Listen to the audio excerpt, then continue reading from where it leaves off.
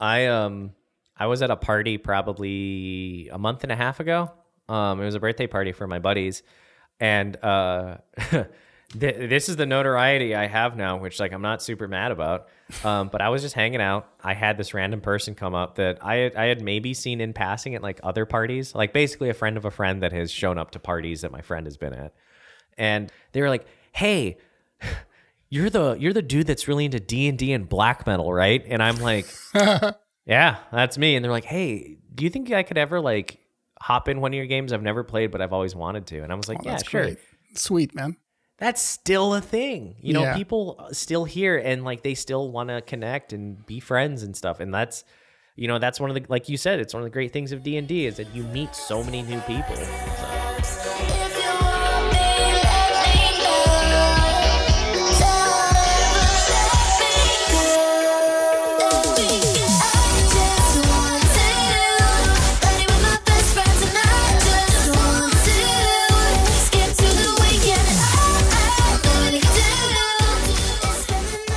It's fun.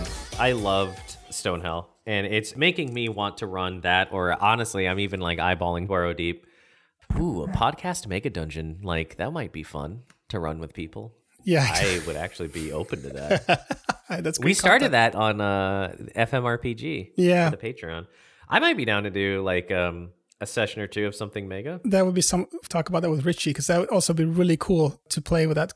That's also a cool thing about, like what you said earlier episodes, Gabe, that you running a specific 5th E or Pathfinder adventure set or path or a dungeon there, it'll be the same thing every time.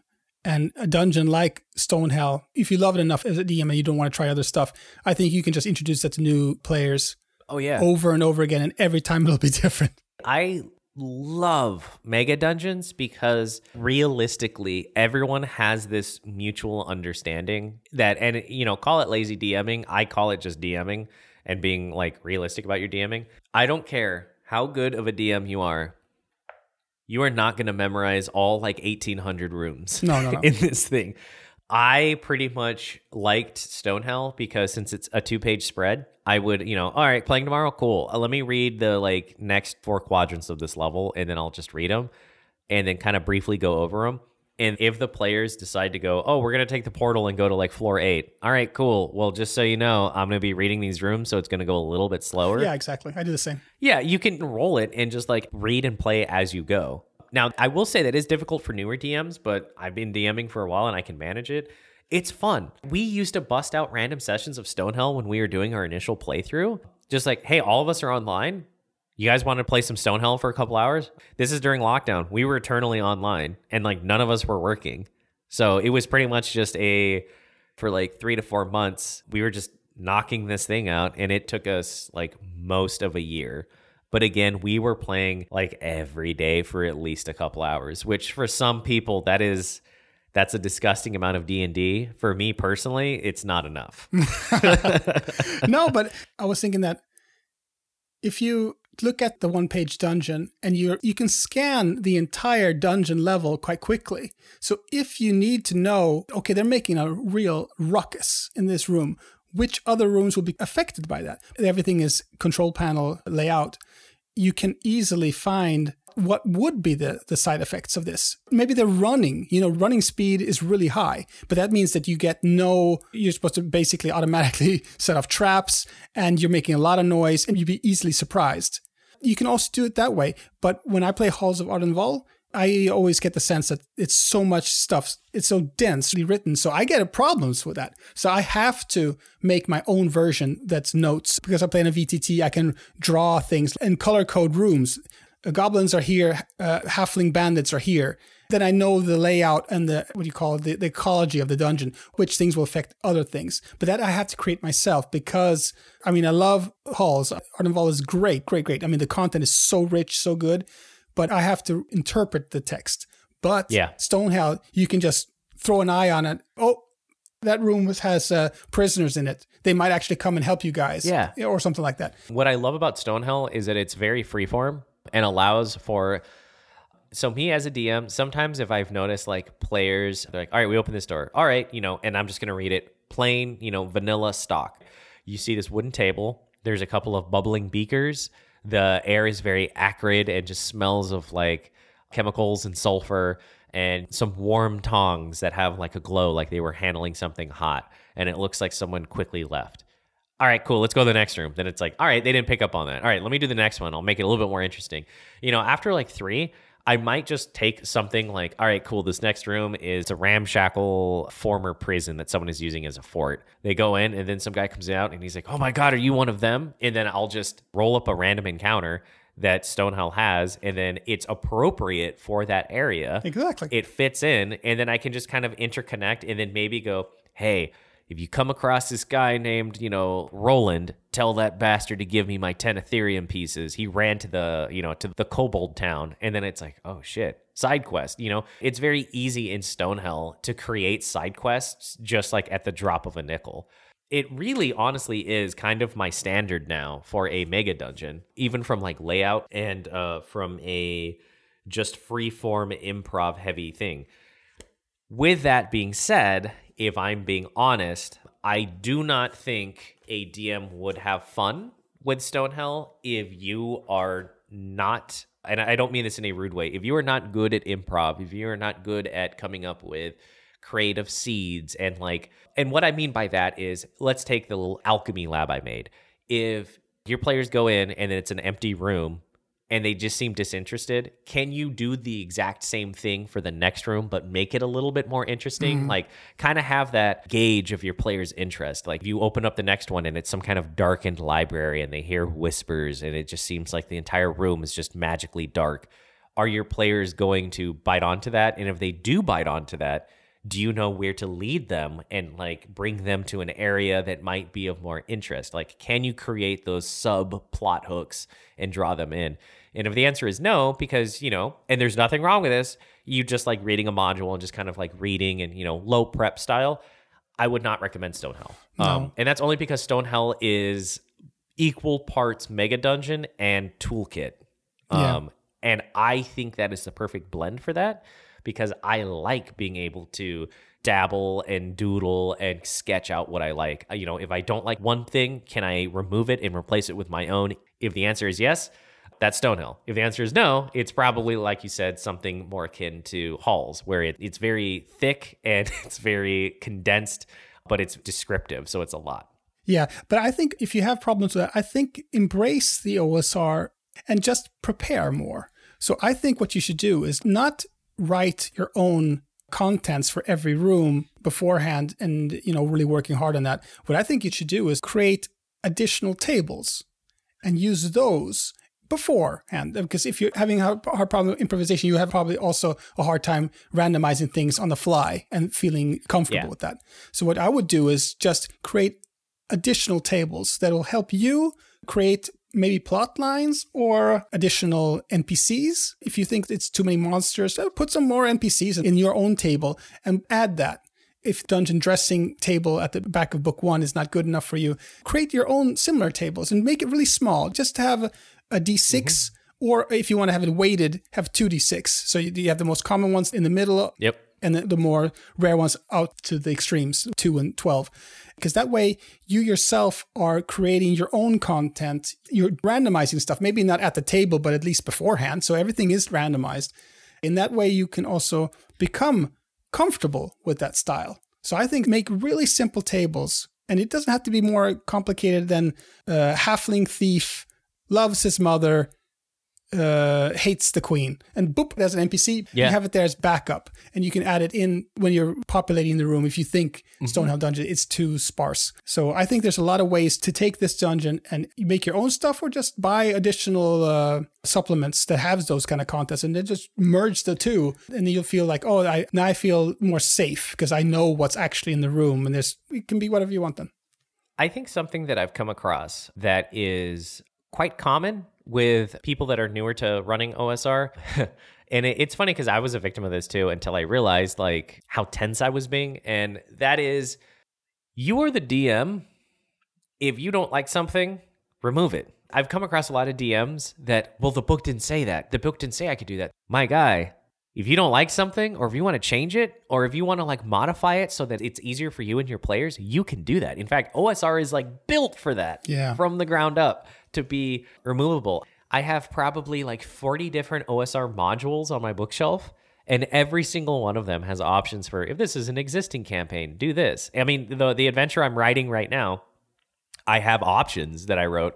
If this is part of an existing campaign, here's how you can insert it. Being able to change things and tweak things and all of that are, critical for running something like a mega dungeon. So, if everything I'm saying is like, oh, I want to do that, but that seems intimidating.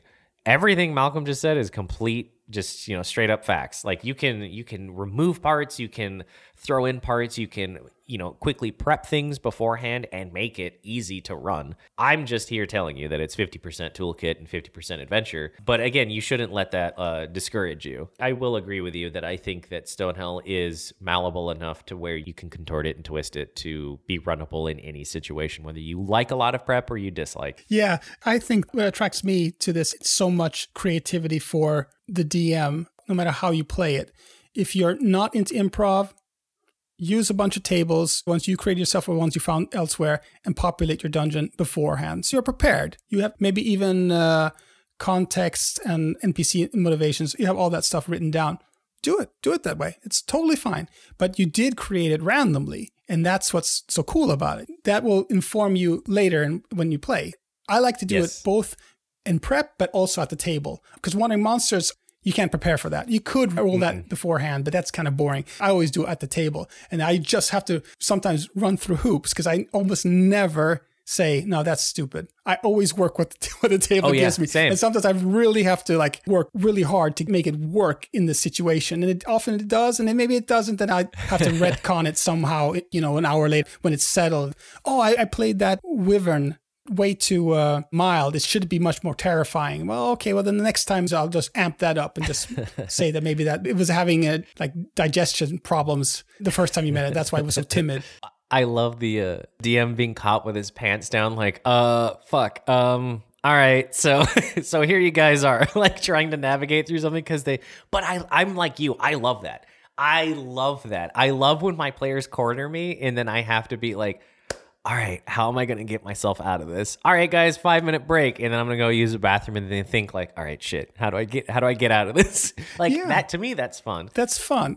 I try never to break immersion. I try never to say I fuck things up because I know how it is. As soon as that kind of retconning at the table, if it's not like I actually killed someone by mistake and do you guys want to rewind it? But when it becomes of the world, I always run with it. I never clue the players into it. I fucked something up. I accept what I've done and just move on. And that makes I think the game more enjoyable to players. So just work with what you got and just have fun and accept everything that's happened and just try to fix it in post. My entire campaign of my main game that I've been running since 2017 is the result of a choice encounter that I did not prep for. I was thinking about that not too long ago. Basically, I had my players, they were prisoners, and then they had this enchanted painting. And my plan was to suck them inside before spitting them out into a different realm. My players, when they were finally presented it, they were just like, nah, we don't want to go in. We're just going to beat the guards up and then run. And I was like, wow. Oh, shit, I didn't think about that. I thought you guys would enter. So I was like, all right, cool. You beat the guards up and then you notice the painting is rattling and then it starts sucking you guys in. And then they came up with a solution, which was, all right, we're just going to take this large table, flip it on its side and then have it suck up and basically clog the painting from sucking us up. And then we're going to walk out. Smart. That's smart. And I remember thinking, damn, that's really smart. So they left and then I ended up creating what would later be the foundations. This is where it gets really crazy. Not only of the campaign that I'm running, but it led me into creating the world that I'm eventually going to be releasing as a setting book. And had my players just gone through that painting and been very much like, fuck it. Yeah, let's just get sucked in. None of that would exist. And that is wild to me. So I am living proof that just rolling with it and just, you got punched in the gut and you didn't realize it. Just roll with it because there's so much cool shit that can come from doing that. But Stonehell, actually, since we're making an episode about Stonehell, the way I inserted Stonehell, because this campaign has been going on, like I said, since 2017. When we went into lockdown, our main campaign had luckily just finished. So I was like, all right, cool, we'll run Stonehell and we'll make it in my world. And one of the players is my buddy Evan, and his character was Rudolf von Schmettoff, the world's greatest cleric and witch hunter. And his character did like crazy things. In fact, his character was the very first time I had ever seen a cleric in OSR, following OSR rules, use divine intervention. Yeah. And let me tell you, that shit is fucking dope when you see when like a player in OSR full on blows their divine intervention. Because for those that don't know, a cleric may get 1 to 2 divine interventions before their character fully retires, because of how hard and how rare it is, and how like the work that goes into it, as well as once they use their divine intervention, they have to get on the good side of their gods, because the gods in traditional OSR, they don't give a shit about you. Like, No. They'll be like, I guess I'll help you because you've been, But you're in debt now. Yeah, now you're in debt. Now you gotta, you're gonna pay up. It's almost like, like a mob boss, like helping you out. It's very reminiscent of The Godfather. Yeah. But what's cool is that player, he ended up surviving the whole thing. He was one of 2 people. And what was funny is that the 2 players that survived was the squishy cleric and then the elf. And what's crazy about the elf is that, again, for people that are newer to OSR, leveling up an elf is like asking to exclusively eat grape nuts for like a month. It is awful. It is so much XP. You will be there forever, but they are pretty strong. And we just didn't expect those 2 players to be the last ones, but everyone had pretty much died. And we were tracking the graveyard too. We would like take push pins and like put them on our wall and stuff, and like we could see, and like by the end of it, like I had like a fat stack of player tombstones on my wall that I was just collecting, like, haha, I've killed you. How many characters died, including hirelings? Do you remember? I still have it on Roll20, I think. Let me I mean, check. I can imagine there must have been like 100 people. I think into the 50s. Now, granted, I have players that, like my buddy Evan, that had the character that lived, Rudolf von Schmettoff. He has been playing, he's really, really powerful in terms of like how he can break apart a game. So like at one point, he just had a straight up like army of skeletons with just raise undead. He found out how to like exploit that to his advantage. We also had other players too that would just like, they would spawn in, because we were using just a Labyrinth Lord generator. They would spawn in, send me their PDF. We had a player, no joke, die 3 times in 5 minutes. I have a Twitch clip of that. I'll have to dig and find it and send it to you. But it's a Twitch clip, and within 5 minutes, because we would stream Stonehell as well, within 5 minutes, he had died 3 times. And the funniest part, too, is my favorite death, and it was so funny to us how quickly he died. We used a generator. I had set the parameters, and he had rolled up with plate mail, because I was like, you know what? Let's make it hilarious. Maybe this dude is thinking he can survive just with the power of money, and he buys plate mail. So I was like, you know what? That's fine. You can roll in with plate mail. And he's like, oh, dude, I'm unstoppable, because he got, no joke, like perfect 10 rolls. He got plate mail, an actual shield, and he got a long sword. But it was like the god roll on his character generation. And he's like, all right, cool. I see the first door. I wave to the party, and the party's like, all right, hey, yeah, you want to join us? And he's like, yes. Charge! And he kicks the door down. It just happened to have 3 dark magi, and they were in the middle of a summoning ritual. I forgot where it is in Stonehell. Not even rolled up. It's just a stock room. They noticed him, blasted him with this like dark energy, and he immediately fucking died. Yeah. and the first thing that was said was, I'm taking his plate mail. And one of the players just took it, and they just looted his corpse. And I was like, all right, so you just see this human in a loincloth. What do you guys do? And they're like, is there like a well or something nearby? And there was like a small nook, and I think I was like, yeah, there's just a water well. They just dumped his body in the well, and they're like, all right, let's keep going. Yeah. So, we had fun memories like that, but it's all just built on random encounters and just choices that may or may not have been made. I mean, even if you look at my main campaign group, that dude, Evan, he wasn't even really thinking of joining, and he just heard, oh yeah, Gabe has a spot open. Hey, can I hop in? And now that group is so tight-knit. It's not even a D&D group, man. It's just like it's a small family of us that just play D&D. Like, we never missed a beat of missing sessions. No, that's and so it's cool. been going on for that long. So all that kind of creativity, that kind of enjoyment, it's what role-playing is all about. And I understand that other games and other genres create just as much as joy. But I do love, we've said this before, that old school D&D has its own momentum. If you just play it by rules as written, even, it will create content. The surprise roll will create stuff. The wandering monsters will create things. I know people want to create their own adventures. Rob of Realm of Fire, our sister podcast, he recently hopped in on an episode of the DM's Book Club, another podcast, which is in English D&D 5th edition podcast. And they were talking about a setting for 2nd edition D&D called Al-Qadim, which is like the Arabian Nights setting for that. And they were talking about that. And I was just so surprised by how those lore books are basically just like, you know, if you have ever played, listener, if you've ever played White Wolf stuff, it's just, the whole books are just lore. And it's like no gameable content. The whole point is that the DM is supposed to internalize everything and then create their own adventure. And if you talk about 2nd edition D&D, it will be most likely that the DM is supposed to make a railroaded adventure.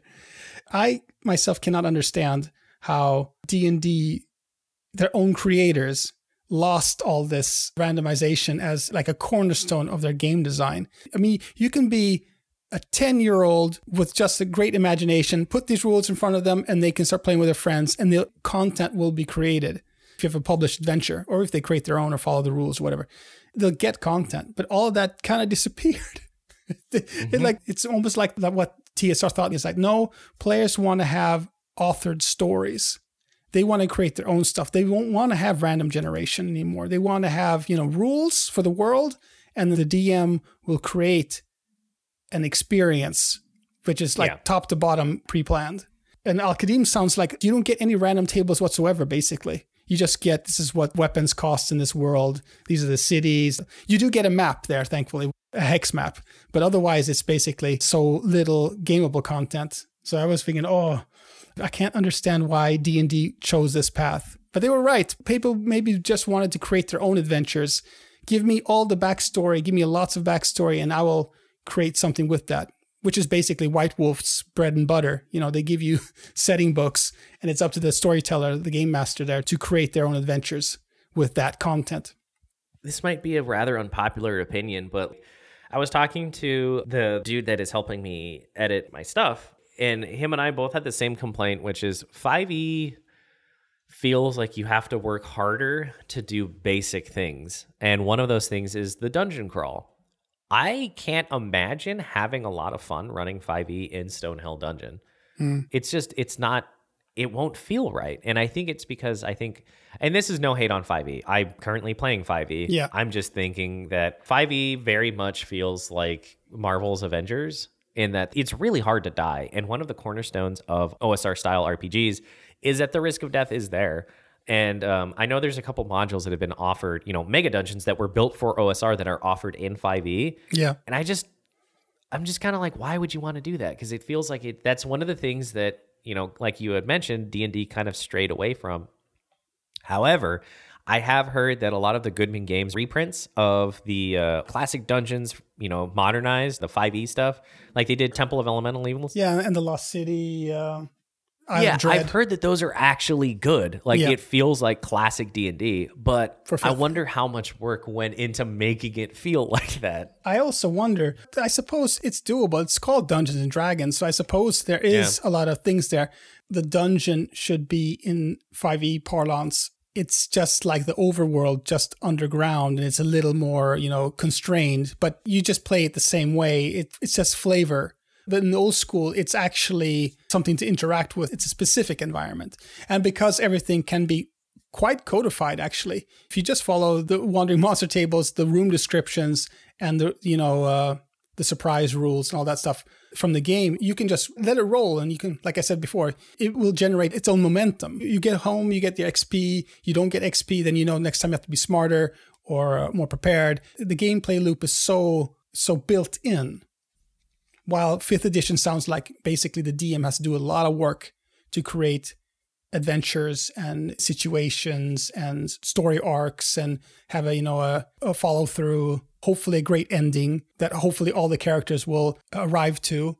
And if they don't, that might be actually a problem, especially if the characters are core to the story. If character B was actually, the queen's nephew and that person dies in a boxing match by accident, then the whole story falls apart, perhaps. So maybe that's why 5th edition is built like it is, that the PCs are so durable.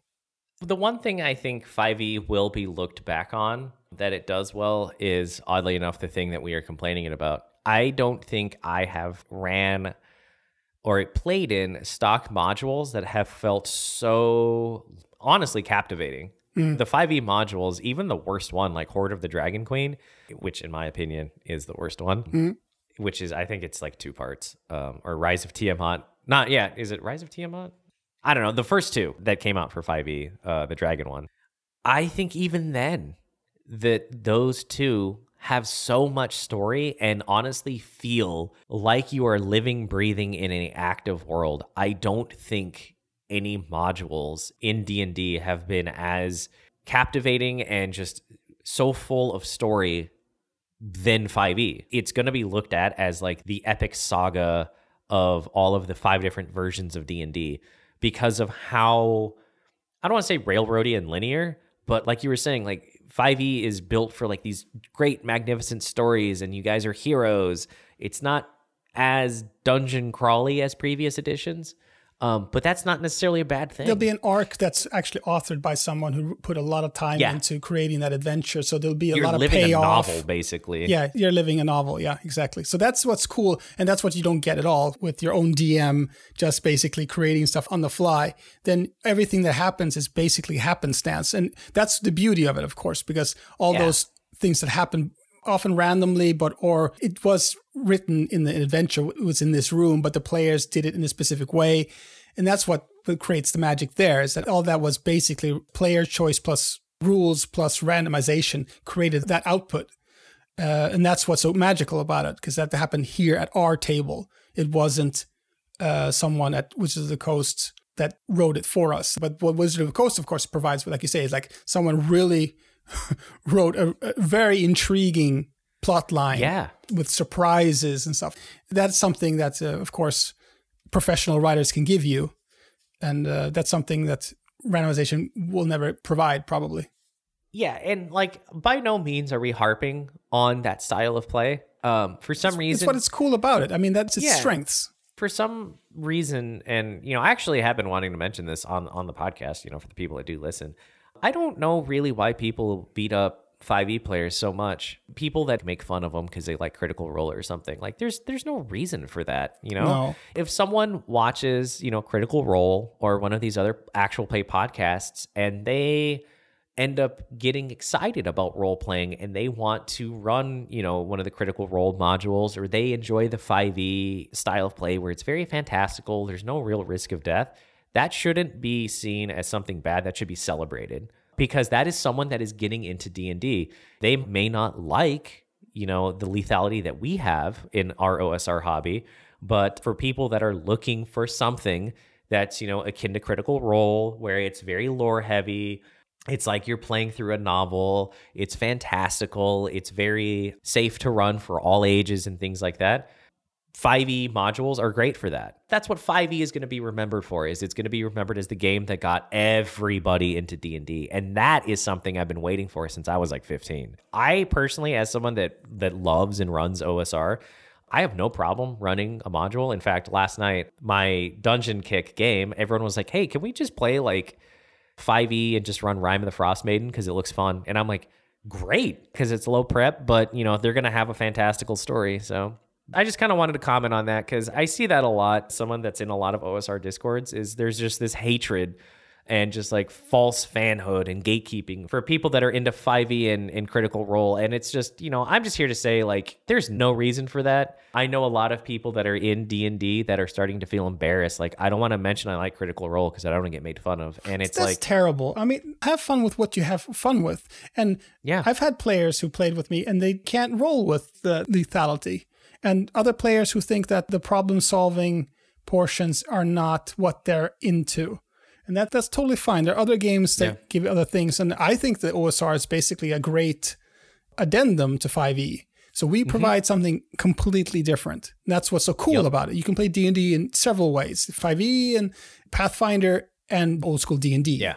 So there's 3 different types of D&D you can play, at least. So there's a lot of things there for different people to play. And the great thing about 5th edition and streaming and all that stuff is that it makes... in that way, I think that the tides raises all boats is true. All of these people are coming in to the hobby, and thank God it's not only us that lived with it in the 80s and 90s or just toiling and keeping it alive. Thank God it's young people, all types of people coming into the scene, role-playing, finding their joy with it. And all we can do is say that there's other ways to play it. You want to try this? It's player skill and it's dangerous and it's lots of fun because there's a lot of random stuff that'll happen. It'll be crazy. Do you want to play that? Sure. I love it to such a degree that it's actually eclipsed all other types of playing because I loved White Wolf stuff. I loved Call of Cthulhu. And now I've become so diehard about like, this is what I want out of the games that I've left the other things behind. And I try to sing the OSR's virtues or the playstyle's virtues. But like you say, Critical Role is super fun. I mean, if you have the time to watch the many hours of streams, it's like 9 hours per episode. Yeah, exactly. I mean, there's a lot of content there and you get invested. That is so cool. I mean, I would have killed for that kind of content when I was a kid or younger. I'm like you in that OSR is what I identify with. And I understand that even D&D is a touchy issue for a lot of people because they feel like their games are not getting the attention they think they deserve because everything is D&D. The only reason that maybe I'm so happy with 5th edition is I know that getting them into the OSR is not a big ask. All I have to say is, you want to play D&D like you did in the 70s? Then if they say yes, then they're there. We did tease with the spoiler stuff. We've had a great discussion so far, and I just want to open the door to people who want to know a little more about the background. And if you're going to play this, then I suggest you turn it off now, because it's a great dungeon, and I don't think that spoilers would ruin it for anybody, really. Everything is so random anyway, what's happening. So, but if you don't want to know anything more about the real deal of the dungeon, you can turn it off now and look up your DM friend and ask them to run Stonehell for you. Yeah, I actually urge people, if you are a person that likes playing OSR and you have a DM that's open to running anything, please turn this part off and please ask, beg even, your DM to run you this, because Stonehell is honestly one of my favorite. So yes, you can turn it off now. The cool hook, I think, is that it's not only the king that created the dungeon. He hires a warden who is kind of fucked up and is trying to create a bunch of social experiments in the dungeon, which informs the dungeon. And it's so cool that I think this is almost one of the problems with the book, is that the setup, the historical setup, is so interesting. You're wondering, why the fuck didn't you build that as the adventure? Oh, yeah. But what is there is still very compelling. So the vizier that the book calls the warden, the vizier's experiments, they spiral out of control, and that's what creates the themes of all the quadrants you'll be seeing. That's when you find the more meaty stuff of the background to the game. Yeah, it has a really awesome turn, largely seen in the second book, which is known as Into the Heart of Hell, into an area that's almost like a theme of planar existence and reality and distortion and stuff. I personally loved it. I didn't expect that, because I actually didn't own the second book until we had ran through the whole first book, because I was like, I don't really need it. But seeing it kind of turn into, I think like even the last level is like, it's the whole time you're running it, you're seeing like twists and folds of like reality distorting, and like it's kind of like this chasm of just existential, almost like Lovecraftian horror style is like what I was getting. I mean, yeah. I personally liked it. What did you think of kind of how he took the story from being, it kind of struck me as, like you said, the experiments and everything, and it almost seems like everything was just a nightmare that was just waiting to be unearthed, sort of. I think the game actually has that kind of, Clive Barker, not in aesthetics, but in theme, that what they were doing there was so morally wrong, and the classic, they delve too deep theme or motive, that it kind of marriages into each other quite well. Like you say, it's more like Dark Souls, because there's no one, what you should play is like practically no one up above remembers this place that well. It may be that it was a jail once, but then by interacting with the world, the players will start to understand, oh my gosh, what has happened here? Why is it like this? The DM can also incorporate maybe perhaps books that have some backstory if you want the players to get more, because it's so terse. There's not much there. It's just more it informs the DM how they role play the NPCs and how they the room descriptions.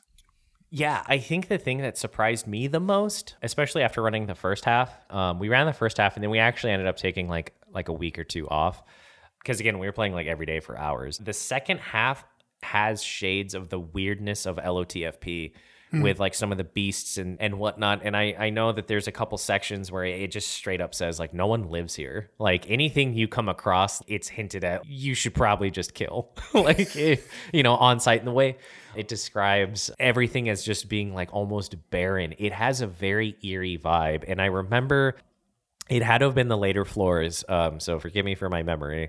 But there is a section that I remember my players were actually close to terrified of, and I want to say it was like around floor 7, but they're at a point to where they know that when they come across something, it's going to be bad. So that's when I really started to see my players like taking their time, and I had like a Spotify session going, and like I started playing creepy music, and it really started to feel like almost horror-esque, but not quite traversing into the levels of, say, like Death Frost Doom or Forgive Us or anything like that. But still creepy. It's just creepy. I know that there's like a giant slug. There's like flesh golems and stone golems and stuff, which for people, I guess, respectfully raised on 5e, that might not be that scary. But for like OSR players, if someone has dropped something like a golem or like a vampire or something, like, I'm out. Like, later, dude, I'm not coming back for you. I'm gone. Yeah, that's when people start abandoning each other. That's when the group starts to fall apart. Because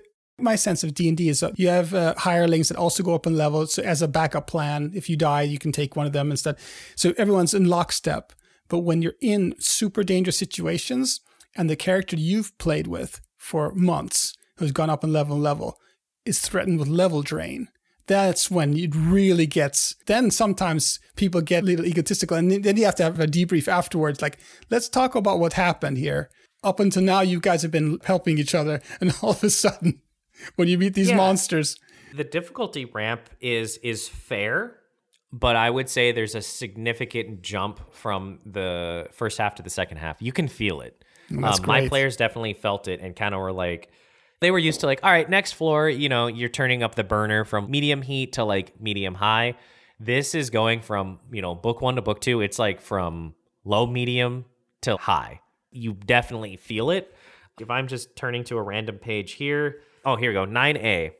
Your random encounters on this list: Black Pudding, Carcass Scavenger, which is, I think it's like a reskinned. Is it Karen Color? Fire Giant, Ochre Jelly, yeah. And then 1d3 Vampires. So, and this is in floor 9. So granted, players are going to be a little bit strong, but the fact that 1d3 Vampires is... Hopefully have powerful clerics, yeah. Even an option is still insane, because like a vampire for someone that would be level appropriate for floor 9, that's still a battle, and that's just a random encounter. So yeah, vampires, you need to my sense from old school D&D is fighting them is almost never an option. You have to role play against them. You have to start like offering up hirelings as like meat or something.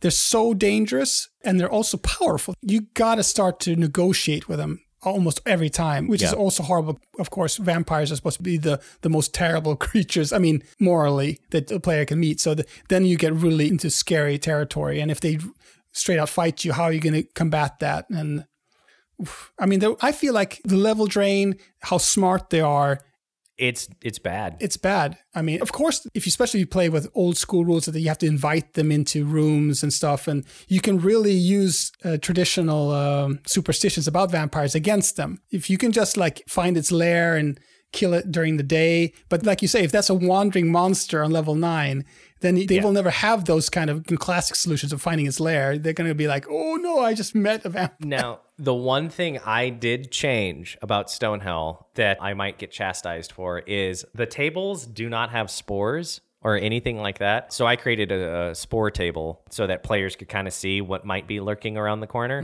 For those that don't know what a spore table is, and it's not SPORE, it's SPOOR, spore. It's something simple like scratchings, markings, things like that. I would roll, and I would do the traditional rolls of like spore tables, which I think I did on a 1 or a 6 for a random encounter. They would get a spore table, and then I would roll again, and then I would see what the enemy was. So let's say I roll up a vampire. Okay, cool. The players turn around the corner. The next room that is rather just kind of like flavor room. So like, let's say it's like, oh, it's a larder. I just rolled spore and I rolled vampires. So that larder is now going to be, the players open it up and there's 5 coffins that are along the wall and all 5 of the lids have been removed and there's no one within. Now players go, fuck, vampires are around here. So that's what I would do. And the only reason I did that, and I will be self-admitted on it, is I wanted to see the players defeat this. And I felt something as serious as vampires, potentially there's 3 of them. But I said that, there's like 5 or 6, coffins or whatever. I wanted to give them everything that I felt was fair, but wasn't handholdy. And I determined that using a spore table, which is common in a lot of even high-level RPGs, but isn't necessarily handing them the win, would be useful. So if you are a DM, I would recommend at least between like floor 7 and 10, start using spore tables. Because, there's one table on here that I was just looking at. There's like 3 of the options on a D6 is like Hellhounds. And Hellhounds are also something that can just TPK you if you are not careful. A lot of content creators within the OSR talk about foreshadowing, that problem solving is almost impossible if you don't foreshadow, which I think is important. That kind of table would be very helpful, but I incorporate that immediately. If you get a wandering monster table, it should be, what monster is it? How many yards away is it? The reaction of the monster, and if it's surprised or you're surprised. So all those 4 things inform you a lot. So if it's like really close and they're going to surprise you, then I don't give them any foreshadowing. I'm sorry. That's what the system said. Yeah. So that's what you can do. And if you're playing in a VTT, you can program all that into the random monster roll, that you just roll and boop, it just spits out 3 vampires. Their disposition is hostile. They're 15 yards away. And they will surprise the players. Oh my God. Yeah. But I agree, foreshadowing is super important, because otherwise it feels cheap that there was no way to find this trap and they were being careful, but they weren't doing it correctly and they still died. I think foreshadowing is super important. I think it's better storytelling too, by far, having foreshadowing. If I hadn't just said there's like 5 caskets and they're open and there seems to be this like thick layer of fog and chill temperatures when you open the door, versus you open the door and there's just 3 vampires like sitting reading a tome, it's kind of like, what? But if you were like, there be vampires in these parts, and then they come across a vampire, it's a little bit creepier. I agree. That's also one thing I think all players or referees can utilize, is that look at the wandering monster table and realize that the possibilities are, depending how they're built, but if they're like once every half hour, you roll a 1 in 6, you're going to meet all of them before they leave the level. Even if they go home and come back, they're going to meet them all. If there's a gelatinous cube or any kind of jellies, they usually should eat up all the dust and detritus in the area. So then you start saying, it's really clean in here. And skilled and knowledgeable players who have encountered them before will start picking up, you haven't given anything away. You just described the room accordingly, and they'll understand, okay, there could be a gelatinous cube here wandering around eating up because everything else in the dungeon has been like total garbage and dusty and dirty, and you found corpses all over the place. But here, all of a sudden, that's not the case. So that informs the player. So look at the wandering monster tables, and depending on how frequent those come up, if it's super frequent, then figure that all the monsters are in play somewhere in the room. Start foreshadowing if you can, if it's appropriate. If they get the surprise roll and they're hostile, well then the dice gods have decided how this is going to turn out. And that's the risk of being in these dungeons. There's always a known risk that it is very dangerous and some enemies will get the drop on you. Yeah. Well, overall, what do you think you would give Stonehell? How influential it is, it's hard to overstate. Personally, I think it is a milestone in how well it's written. I mean, the one-page dungeon has its limits, of course, because you can't get that much text on a single page, but the usability is so high that I think that if I were to create a mega dungeon, I'd be really hard-pressed to not emulate at least how the control panel setup is. Yeah. It's so usable. Maybe if it's bigger than a letter page, then it becomes too much text. The whole point is that it's so you can just look at the entire page and get a sense of all the content, especially if you've read it before. But okay, the orcs in room 19 are going to come running now because you guys have done something in room 12. Yeah. And content-wise, it's lots of fun. It does put a lot on your shoulders, of course. And if you want to expand on the factions, you have to do some of the work. But I love that kind of dungeon. As soon as the dungeon puts something in print, then all of a sudden I feel like I must honor that. And then I have to read a lot and I have to incorporate it, internalize it in my own logic. But if it's mom on the issue, then I can do whatever I want. Or I use tables that I found somewhere else and to create the stuff that the players will meet. If I weren't already playing Halls of Ardenval, and if I wasn't already so invested in Greg Gillespie's Barrow Maze, I think I would definitely play it. I mean, it's so good that I would love to play it even more than creating my own mega dungeon. It's that good, I think. And it's very affordable. I think it's like $15 per book. So $30. That's cheaper than the price of a standard 5e book. Yeah, and that's printed too, right? Yeah, printed. Granted, it takes like 2 weeks to get to you because it's print on demand, but still. Yeah, I get it. At least, if nothing else to read, you can just take whatever you want from the book. Just take portions. Literally, each one of these quadrants is just its own dungeon in itself. You can just straight up use each one of these quadrants as their own dungeon that you just plug in because that's how big they are. Yeah, exactly. I mean, if you find something flavorful and you're playing at a con or want to have a one-off, just take the dungeon, generate some level-appropriate characters, and just play it. I would agree with you. I'm very happy that I had the privilege of running it and actually completing it. We beat this in about like 6 to 8 months, maybe, playing like every day. Like you were saying, the significance of it, the usability of it, I think it is a absolutely fantastic dungeon for learning how to play mega dungeons because of how it's laid out. And like you said, the control panel layout. It's a great learning tool for running mega dungeons.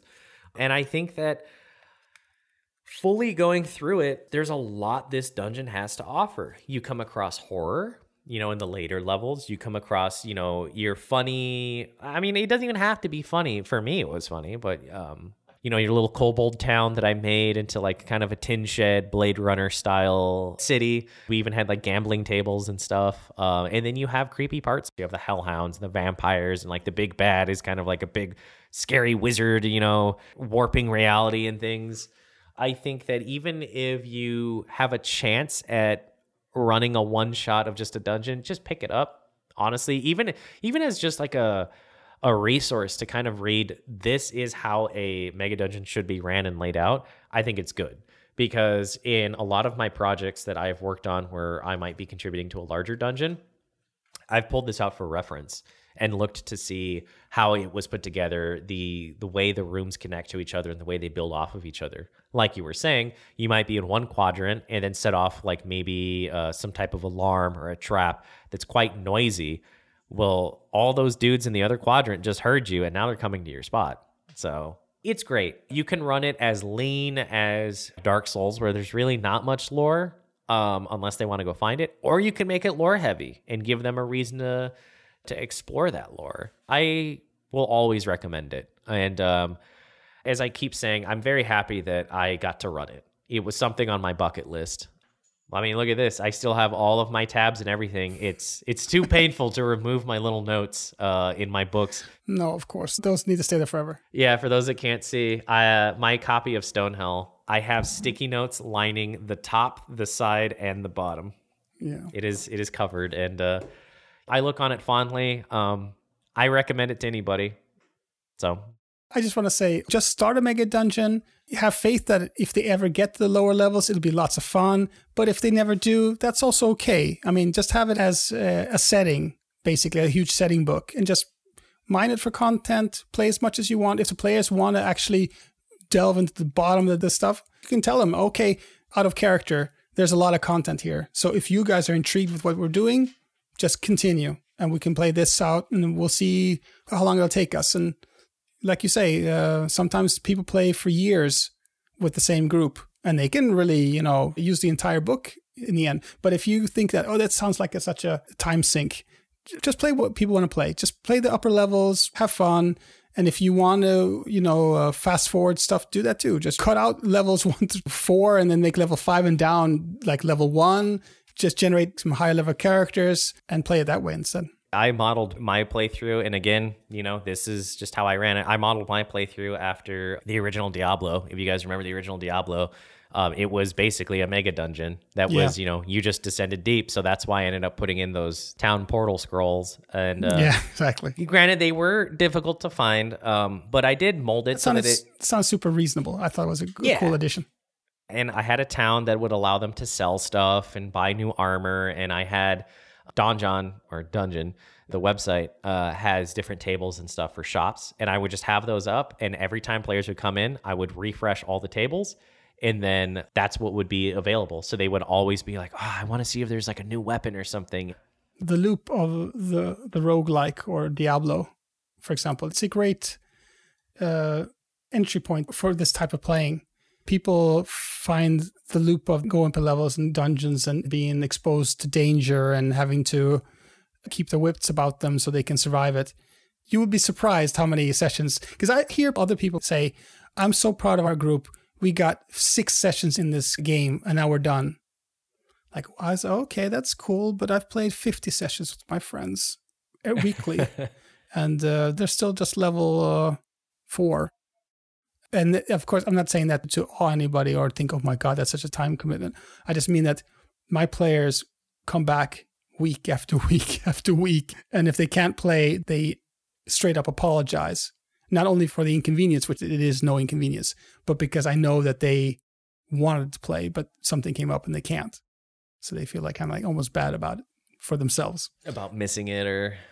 Yeah. So the gameplay loop, I'll say it again, it's great. I'm happy we finally got to talk about this because it is a milestone. I want to thank everyone for hanging out with us. It was lots of fun. We hope to come back soon with a new episode. We might talk about something completely different. We'll see. Let us know. Yeah, if you have any suggestions or games, or if you are a creator and hear this and you want to talk about your game, just hit us up. We'll gladly talk to people who create for the scene and want to talk about their experiences, their design choices, and let their voice be heard.